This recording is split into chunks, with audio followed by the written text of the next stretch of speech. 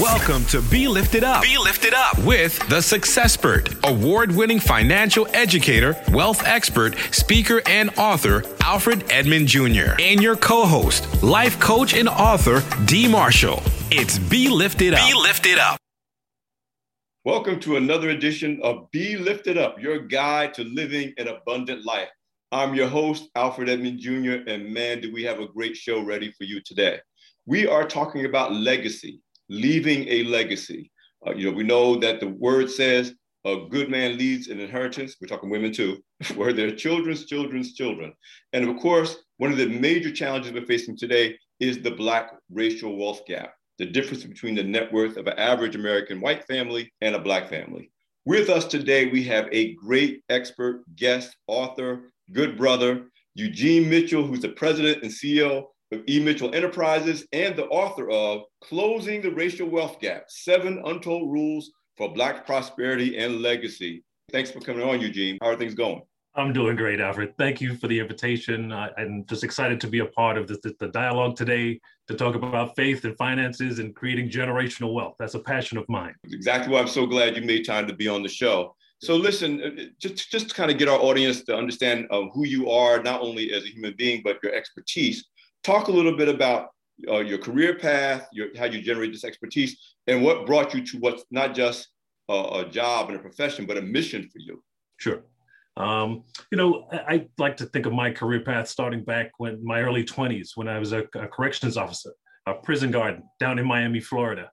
Sort of fell into that. I was sort of trying to figure out what to do in life, and my family said, "Well, go get a government job, good government job, right, for the benefits." And I realized very quickly while I was there, looking out at the majority brown and Black population, that, when you think about those disparities of inmates and career paths in life and what put us there, it was less about what we often talk about, sort of the crime, the drugs, the non-nuclear households. But I thought more about economic differences, but what set them up to be there, to go down that path. And I started to wonder, if they had a college savings plan in place, or startup capital for their own business, or a down payment for a home, would they have had a different path, a different opportunity, a different sort of trajectory? And I realized I wanted to do something about that, but as a prison guard I couldn't do much. So I went back to do my finance degree at FIU, Florida International University.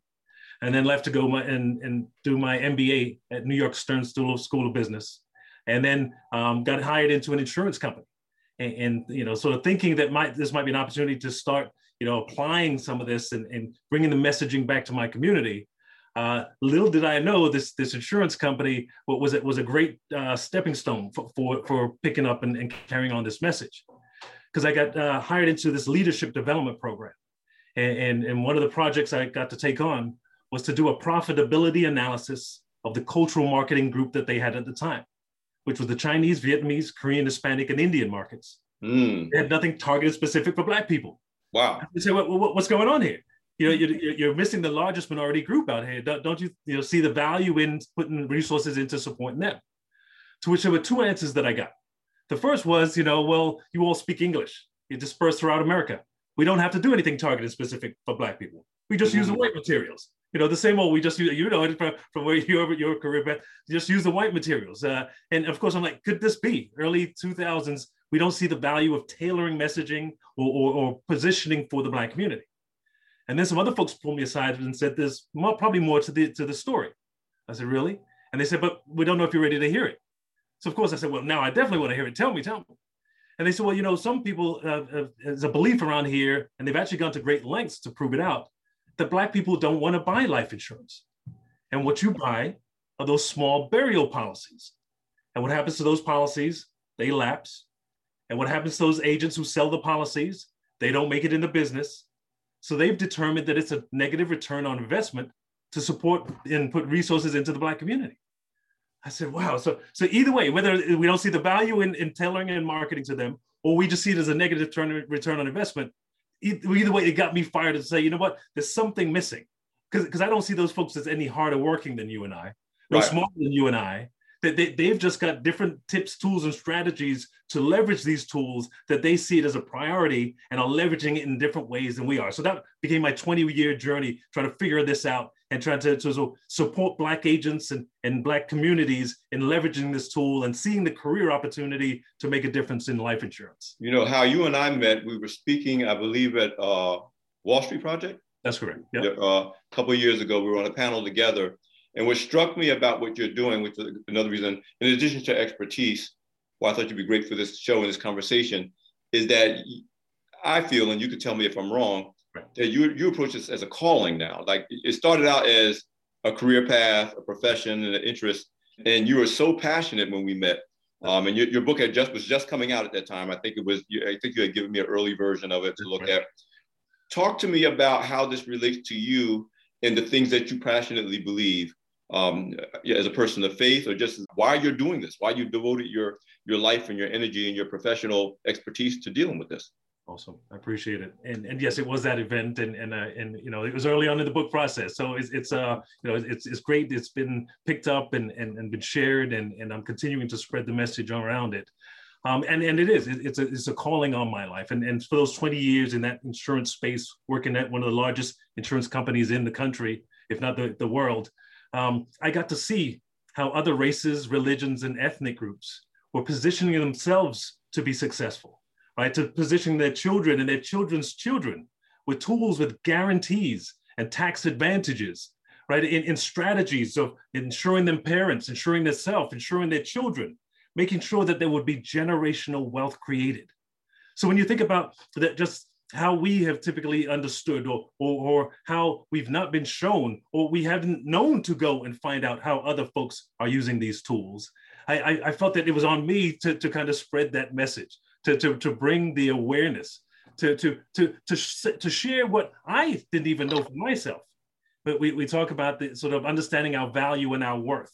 And I know we talked about before, sort of car insurance, right? To protecting your car, or home insurance, protecting the value of your home.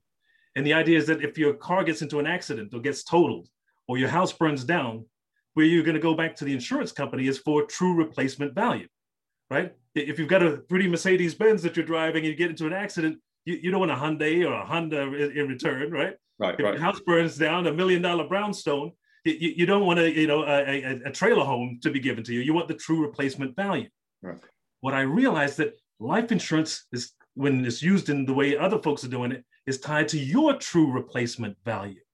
Which is a lot more than the cost of a funeral. It's lots more than the cost of a funeral. And as a Black man in America, this was all new to me. Nobody had ever told me and brought to me the awareness of my value as a Black man, to my family, to my community.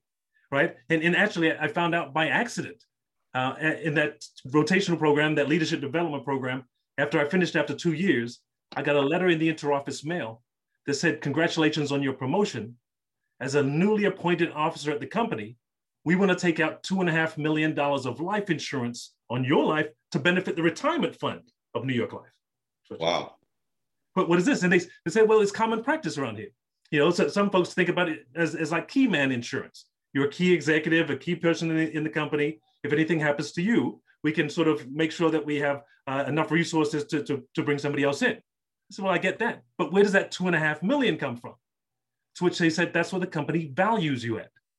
I said, I don't get it. They said, that's what you're worth.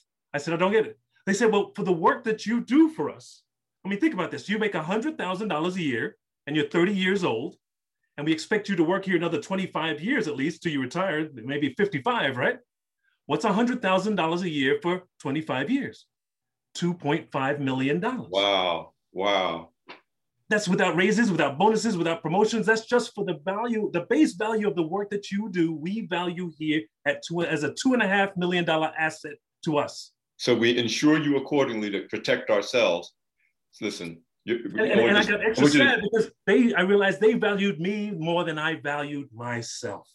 We're here with Eugene Mitchell, the author of Closing the Racial Wealth Gap, insurance expert, and we're talking about the importance of leveraging insurance, not just to pay for your funeral, but to really replace your true worth and your value should something happen to you, and to pass on a legacy of wealth. As the word says, passing on wealth a legacy to your children's children's children. Now, let me say right up front, as a man of faith, we don't just mean money. That's right. But here on Be Lifted Up Radio, we're talking about faith and finance. So we're talking about a financial legacy that can bring wealth to multiple generations. So Eugene, you really fascinated me. I knew a little bit about this story because you and I know each other, but I just love the way you tell it because it really brings into focus your own revelation as a Black man who didn't know these things, weren't taught these things, but who was, I would say, your steps were ordered in such a way that you gained this knowledge. The other thing we reemphasize on this show all the time is that we have to be transformed by the renewing of our minds, which is why reading books like yours and other books we recommend, in addition to the word, obviously, is so important. Talk to me about the things that we don't do, that we need to be doing. Some of the things that you recommended to the Black Enterprise audience. I know you've spoken at our events and other conferences and events, and also with the people you deal with on a day-to-day basis about how we need to do things differently if we're really going to utilize insurance to really create a legacy for future generations. Great.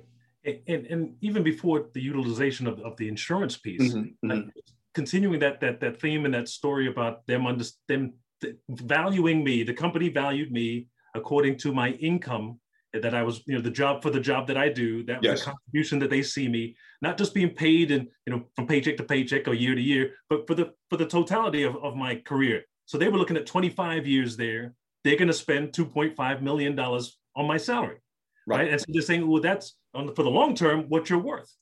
And then they spun that back to me and says, well, what do you mean you've never heard this before? Don't you have a $2.5 million life insurance policy on yourself? Which I said, no. And they said, what do you mean? And I said, I've never thought about it that way. I've never thought about thinking about the future income stream.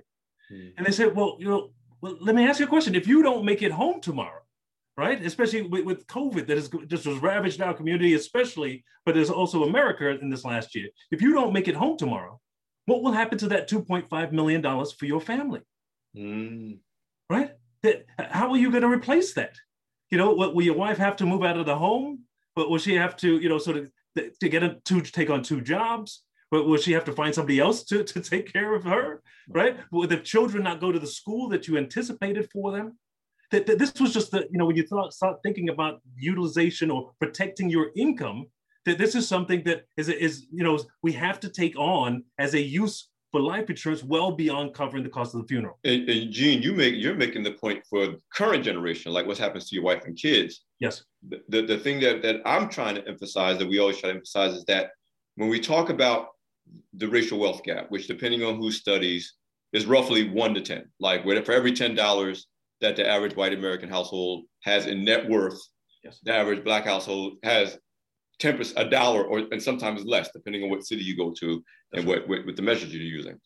And when we talk about the need for capital to invest in our businesses, when we talk about being able to finance college educations, when we talk about investing in institutions, whether they're HBCUs, churches, banks, or whatever, you're talking about a community that often only has enough income to sustain itself, but not enough wealth to invest in itself. That's right. So what you're talking about, what happens if something happens to you and your earning potential goes away and there's nothing put in place to protect that, that is a multi-generational conversation that goes beyond what happens to your wife and kids. Am I correct? Absolutely. And this is just one of the uses of life insurance, is that income protection, right? When I think another one, I call it living benefits. So typically a term policy would be what you take out just for a short amount of time while your children are young, while you still have a mortgage, that you would take out a term policy because it's usually a lot cheaper or more cost effective to purchase it than a whole life policy. And so when you think about protecting income, $1 million, they told me $2.5 million, that might be $250 a month for a life insurance policy that large if it's term, right?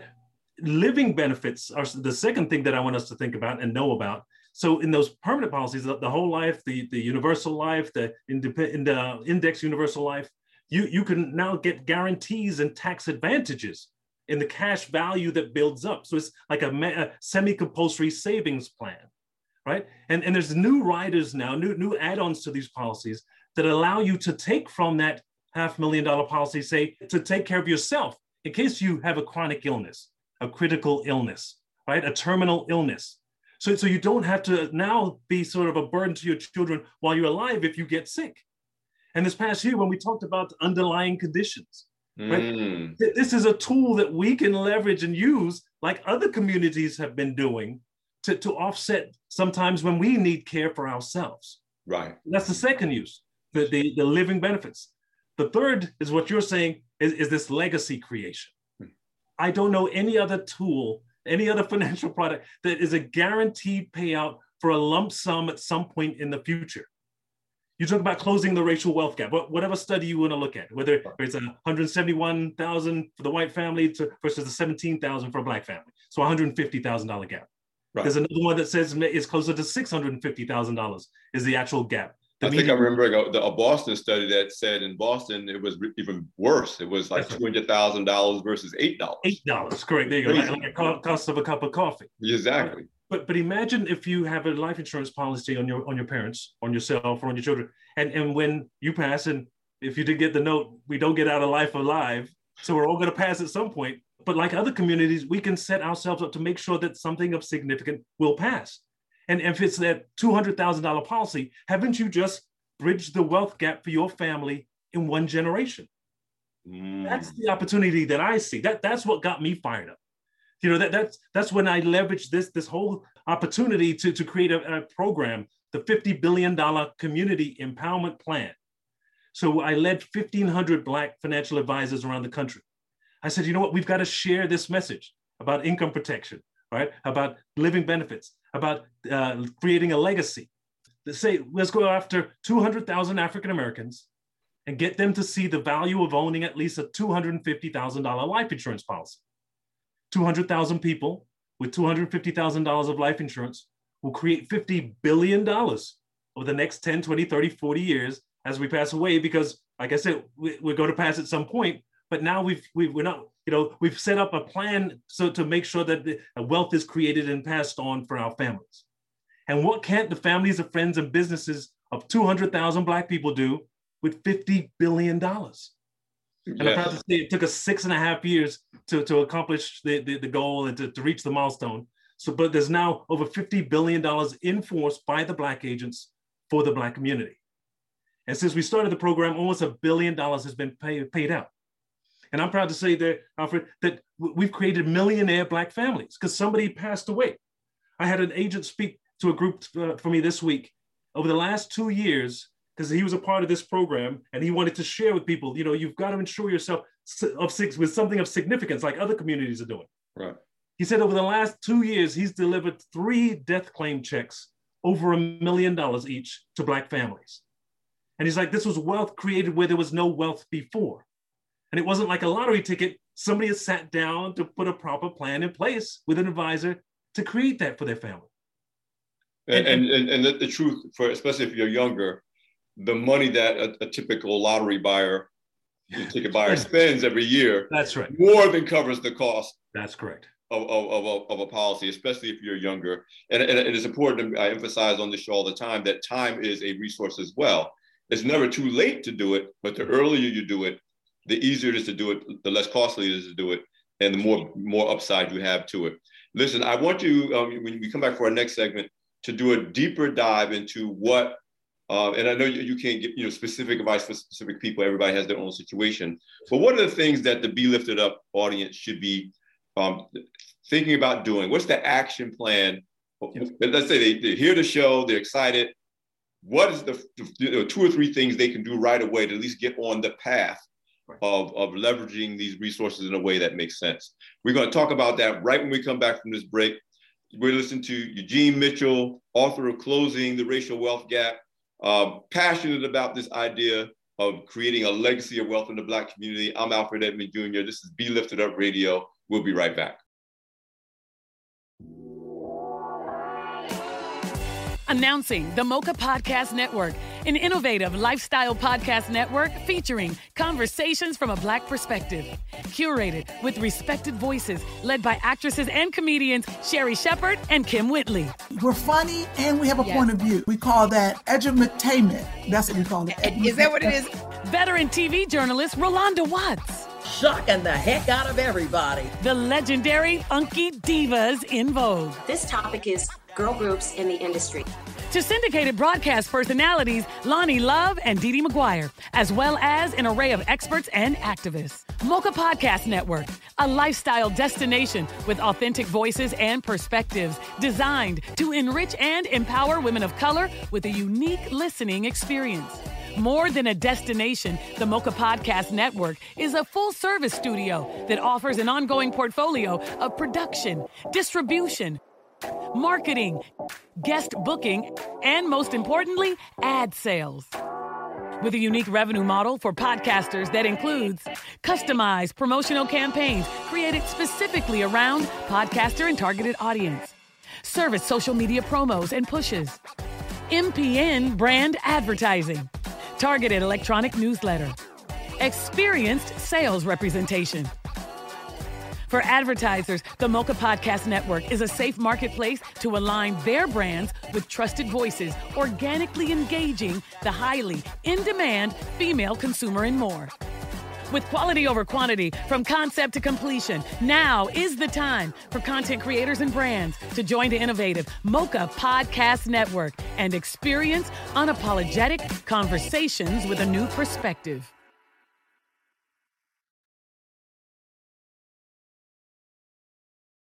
Welcome back to Be Lifted Up, your guide to living an abundant life. I'm Alfred Edmond Jr. here with Eugene Mitchell, author of Closing the Racial Wealth Gap. Eugene, you've really been, bringing a wealth of knowledge and wisdom to this show, which I knew you would because I know what you bring to the table. But I want you to kind of get into some of the things that people can do who are listening to really get on the path to doing things differently than maybe their parents did it and their parents' parents did it. But before we do that, talk about the other thing that we generally tend to think. I have insurance through my job. Yeah. I'm good. Like, why should I do more than that? Why, so what are the points of resistance you get to people to this idea that investing in additional insurance beyond that is worth it? And why is just getting insurance to your job not enough?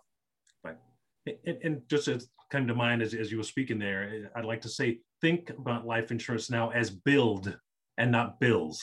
I'm thinking of it as an asset, something that is going to increase and benefit your family and yourself, and not just like your car insurance or home insurance, something that you're going to just sort of hope that nothing there, gambling or sort of assessing whether the chance of an accident is going to happen. But like I said, we know we're going to pass. So it's the companies have put the projections in place to make sure that the payout will be there. And so think about how you can maximize that to the fullest. So it's about building, not just filling. That's right. You got building wealth, not just filling a gap. That's right. Okay. That's what I want our community to realize. And especially when it comes to that question about, I have it on my job. My thought and answer to that is, you know what, when I was a prison guard in Miami, I had for a few dollars a paycheck, a life insurance policy associated to it. It was 1 times my salary. So back then I was earning $36,500. So think about it. If something had happened to me, whether in the prison or outside, that would have been $36,000 that my family would have received. Very different from what the insurance company told me I needed at $2.5 million. So right? In effect, instead of paying for your earning potential, even if you had stayed in that job, right? Instead of paying for your earning potential for the next 25 years you could have been in that job, they're paying for your earning potential for 1 more year. 1 year, that's it. So part of that is the story that we have to understand. And even if you have the opportunity to purchase more, when I left after 4 years, that insurance policy was gone. It doesn't transfer with you. So I just saw a GoFundMe this past week that they break my heart over and over again, because, this is part of why you talking what is my passion for is to come out and share this message so we don't see those one after the next. But somebody has said, the brother had insurance on the job, but he was laid off last year during the pandemic. So he didn't have any coverage anymore. He just passed, but we've got a GoFundMe to help bury him. It doesn't typically transfer with you. It doesn't typically give you the opportunity. And if it does, then it's usually one of these that grows every year, or the premium will go up every year. So that's why it's best to sit with a financial advisor. You would ask them what to do. You've got to find a life insurance agent. You've got to find a financial advisor to sit with to help map this out for you, right? To talk about the best fit, to talk about what you're looking to do for yourself and your family. If it's to protect your income, especially if you have young children, right? If you're looking for these benefits for yourself, that you can pass wealth tax-free. But what else, Alfred, in America, can you pass wealth tax-free? Life insurance allows you to do that, right? That's what it was created for when you think about the other uses around it. And then when you talk about creating a legacy, right? Those are things that I think that we've been missing, and we're not understanding how others are using. And so folks say, you know what, I know what life insurance is. Oh, I have life insurance. But my whole thing is, do you understand how others are using it differently? And so that's where that campaign for $50 billion, again, because it's not only individually, I think of this now, and we spoke about that on that panel. Yes. I'm thinking about it collectively, right? Not only what can the friends, families, and businesses of 200,000 people do with $250,000 as it pays out over the next 10, 20, 30, 40 years to 50 billion. But I'm thinking about us cycling $50 billion, right, amongst Black-owned businesses, tithing on $50 billion into Black-owned churches, right? You talk about creating charitable giving and endowments. There's opportunities, and that's what other communities, that life insurance company had been around 175 years, right? The first Black agent was only hired 50 years ago, or now it's 60 years ago. So we're behind in participation and in understanding, but definitely in the utilization in the way of creating billions. This is an industry that pays out almost $100 billion every year. And my projection is that we only get 2% of that goes back to the Black community. I want to underscore something you just touched on a couple of seconds ago around what we mean when we talk about leaving an inheritance. And too many people think, well, if I don't have any kids, or if I'm not married, and if I don't need this, what do I care? But we forget that you can leave, whether it's through your will and estate, and we're talking about insurance here, you can leave it to institutions, you can leave it to schools, you can leave it to churches, you can leave it to nieces and nephews. There's so many institutions that in the Black community in particular that need resources. And so I always tell people, just because you're young and single doesn't mean this is not, that you don't have a legacy to leave behind. You don't know, tomorrow's not promised. You could, like you said, the pandemic didn't teach us anything else. You could be 25, single, ready to mingle, and your wealth creation potential is lost just like that, because you think that if it's not about passing it on to a son or a daughter, that you're not part of that conversation. And I really want to underscore that, because the word doesn't say a good person passes the inheritance on to his children's children. If you have, there's no conditions. It says this is a way of life that's a godly way of life and a God way of approaching the management of resources. And we can go into the parable of the talents if we wanted to too. So that's why I think that point you made was just so important about, this is not just about your son or daughter being able to drive a Benz and live in a mansion after you're gone. I want you to talk about this, and we may have to also jump with this into the other segment.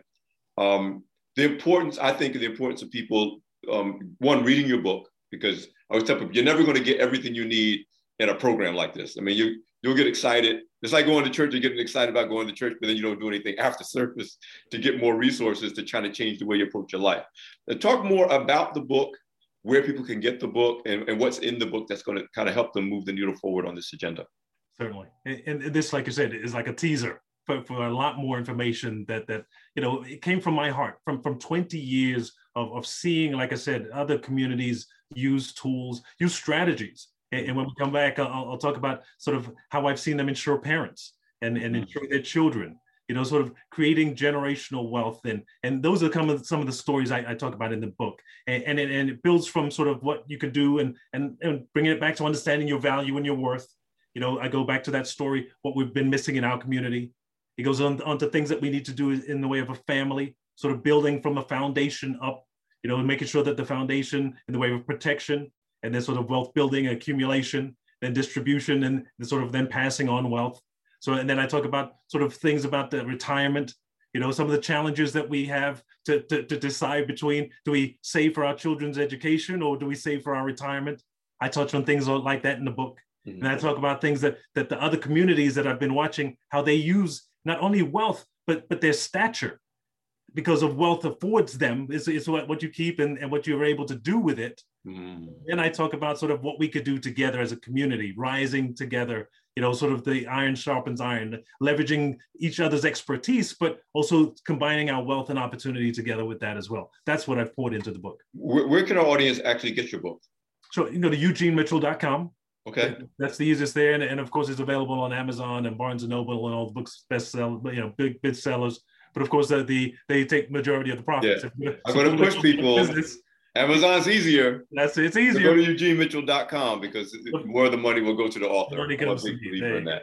I'm Alfred Edmond Jr., your host, and we're here talking with Eugene Mitchell, author of Closing the Racial Wealth Gap. And we're talking about leaving a legacy for future generations, a financial legacy, a reputational legacy, an institutional legacy. Because listen, as I always say, if it's not multi-generational, it's not wealth. It might be rich, it might be nice, but it's not wealth if it's not multi-generational. And that's what we're talking about here. And that's what the word talks about in terms of what it means to really be great stewards of whatever resources we've been blessed with. The parable of talents, it doesn't matter whether you start with 1 talent, 5 talents, or 10 talents. It's not about how much you start with, it's about what you do with it. And we know that good stewardship is bringing back more than we were left with and not just burying it in the ground. Or as my financial expert friends say, putting it in a savings account and letting it sit there and do nothing but deteriorate. That's the current equivalent of burying the talent in the ground and just giving back the master what they gave you when he left. So Gene, I'm really passionate about people we have on this show. I work for Black Enterprise. I interview people at live events. The difference with this show is we do try to connect, or not to try, we connect the business and financial and professional secular activities that we do to a real passion and a calling in a ministry. That's why, again, I thought you're perfect for the show. But talk to me about the fact that just because you got the right message doesn't mean everybody just falls open and opens the door. Oh, that's a great idea. Let's do it. Talk about the re-education process that you've had to go through.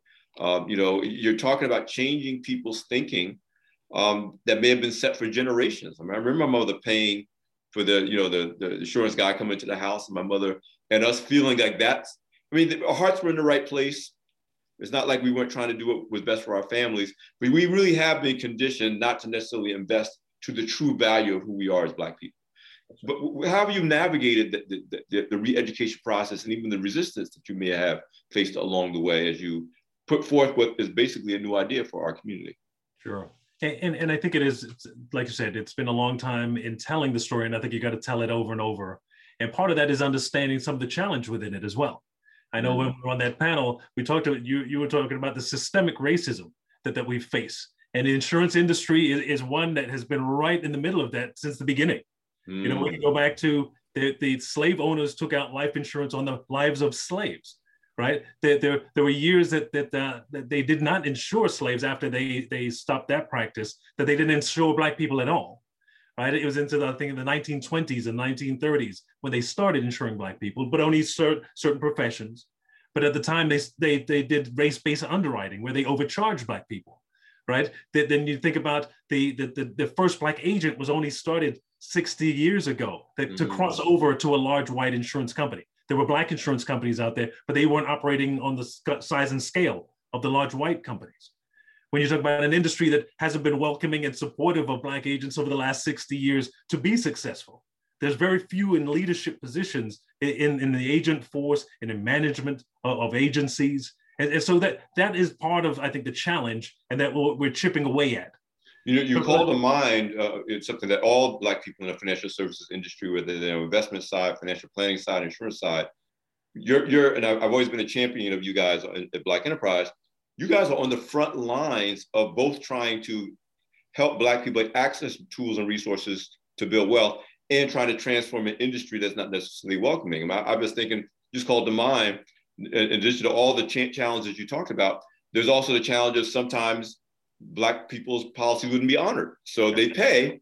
Right. One of the things about the Black Wall Street burning down, I told people all of those businesses were insured. That's right. They were all insured, yes. But they didn't honor any of the insurance. So you're right. There's a legacy that's not just in our heads. Yes. There's a legacy that we've experienced in the financial services industry in general. But I have to say, people like you, and I got so many friends that I respect, who I've met over the last 25 years, who have really done a great job of both transforming the thinking of Black communities, but transforming the industries and the companies they work with.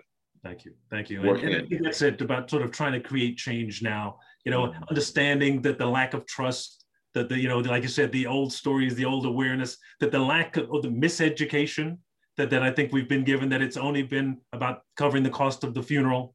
We've not really educated for on a mass scale beyond those burial policies that Big Mama had, 50, 60 years ago, what these uses are now.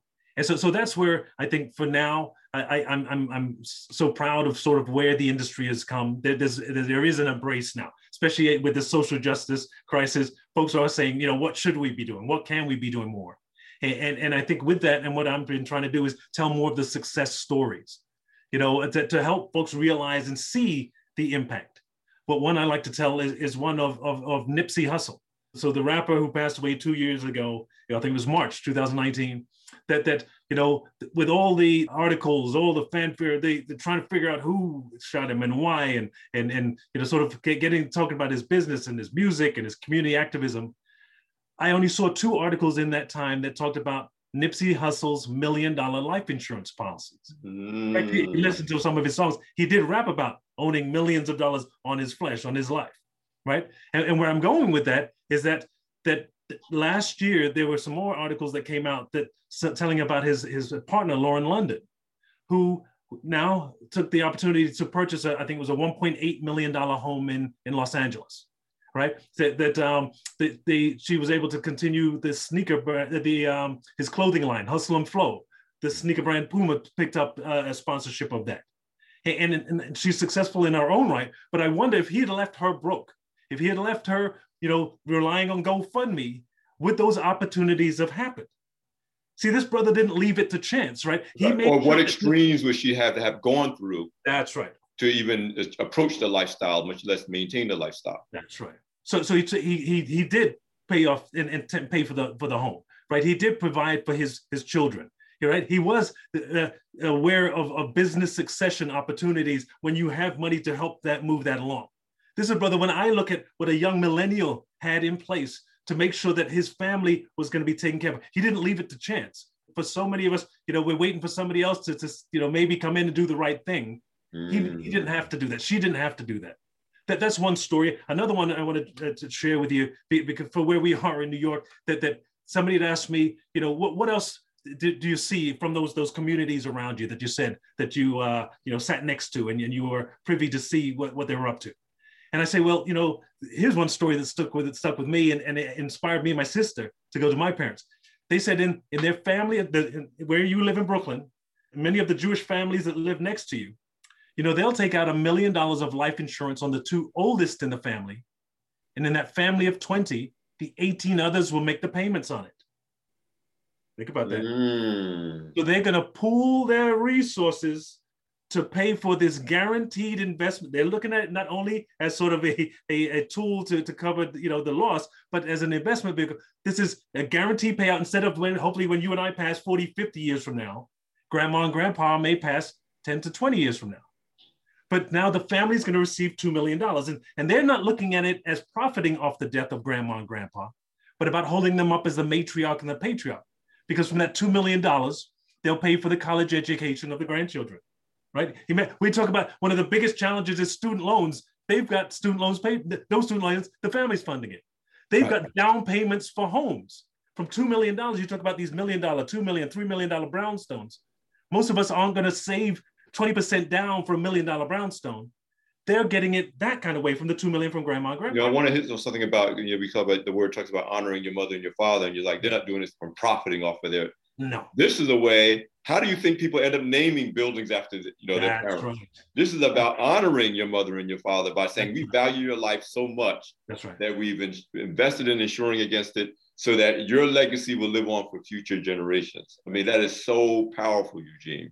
Listen. My sister went to my parents and we eventually got to do that. I tell the story in the book because you can imagine it's kind of funny trying to get a Black family to say, we want to take out a life insurance policy on you. It didn't go over very well for the first couple of times we said it. But then eventually they did allow us to take out a $500,000 policies. And me and my sister split the payment, $150 each. So where else in America can you get a guaranteed $500,000 at some point in the future for $150 each? That's the potential. You talk about creating generational wealth, creating a legacy, closing the wealth gap. Here's a tool that can guarantee this to happen for families. Listen, Eugene, we're going to leave that right there. you emphasize the importance of at least Be Lifted Up radio audience, at least have the conversation. Because the thing, you got to at least talk about it. It may not be well received right away. Have the conversation. Make sure you go out and get Closing the Racial Wealth Gap by Eugene Mitchell. Just take some action on this. This is so important when we're talking about closing the racial wealth gap and leaving an inheritance for our children's children. Eugene, thank you for being on the show. I really, really appreciate it. Thank you, Alfred. And like I said, I think they've got to sit with a financial advisor. If you go to eugenemitchell.com, you can send me a note there, my email, my phone number there. I can connect you with an advisor if you need one. The majority of who I work with are African Americans, so supporting Black business owners as well. So get the book, get a plan in place. Yeah. Here's the action plan. Get the book, Closing the Racial Wealth Gap. Right. Go to eugenemitchell.com, have a conversation with your family, and talk to a financial advisor about what you might want to do. Those are 4 action steps you could take right away to lay this foundation for leaving a legacy for your children's children, as the word says. Listen, you've been listening to Be Lifted Up, your guide to living an abundant life. You want to make sure you follow the show on Mocha Podcasts, pluralnetwork.com. We're also on Sirius XM channel 141. You can follow us on social media all over, Instagram, Twitter, Facebook. Probably missing one of them, but Be Lifted Up Radio, letter B, Lifted Up Radio. Stay connected with us, follow the podcast, and be ready to join us for our next show. Thank you for listening, and may God continue to bless you and keep you as we pursue an abundant life. It's Be Lifted Up, your guide to living an abundant life. Announcing the Mocha Podcast Network, an innovative lifestyle podcast network featuring conversations from a Black perspective. Curated with respected voices, led by actresses and comedians Sherry Shepard and Kim Whitley. We're funny and we have a point of view. We call that edutainment. That's what we call it. Is that what it is? Veteran TV journalist Rolanda Watts. Shocking the heck out of everybody. The legendary Funky Divas in Vogue. This topic is girl groups in the industry. To syndicated broadcast personalities Lonnie Love and Dee Dee McGuire, as well as an array of experts and activists. Mocha Podcast Network, a lifestyle destination with authentic voices and perspectives designed to enrich and empower women of color with a unique listening experience. More than a destination, the Mocha Podcast Network is a full-service studio that offers an ongoing portfolio of production, distribution, marketing, guest booking, and most importantly, ad sales. With a unique revenue model for podcasters that includes customized promotional campaigns created specifically around podcaster and targeted audience, service social media promos and pushes, MPN brand advertising, targeted electronic newsletter, experienced sales representation. For advertisers, the Mocha Podcast Network is a safe marketplace to align their brands with trusted voices, organically engaging the highly in-demand female consumer and more. With quality over quantity, from concept to completion, now is the time for content creators and brands to join the innovative Mocha Podcast Network and experience unapologetic conversations with a new perspective.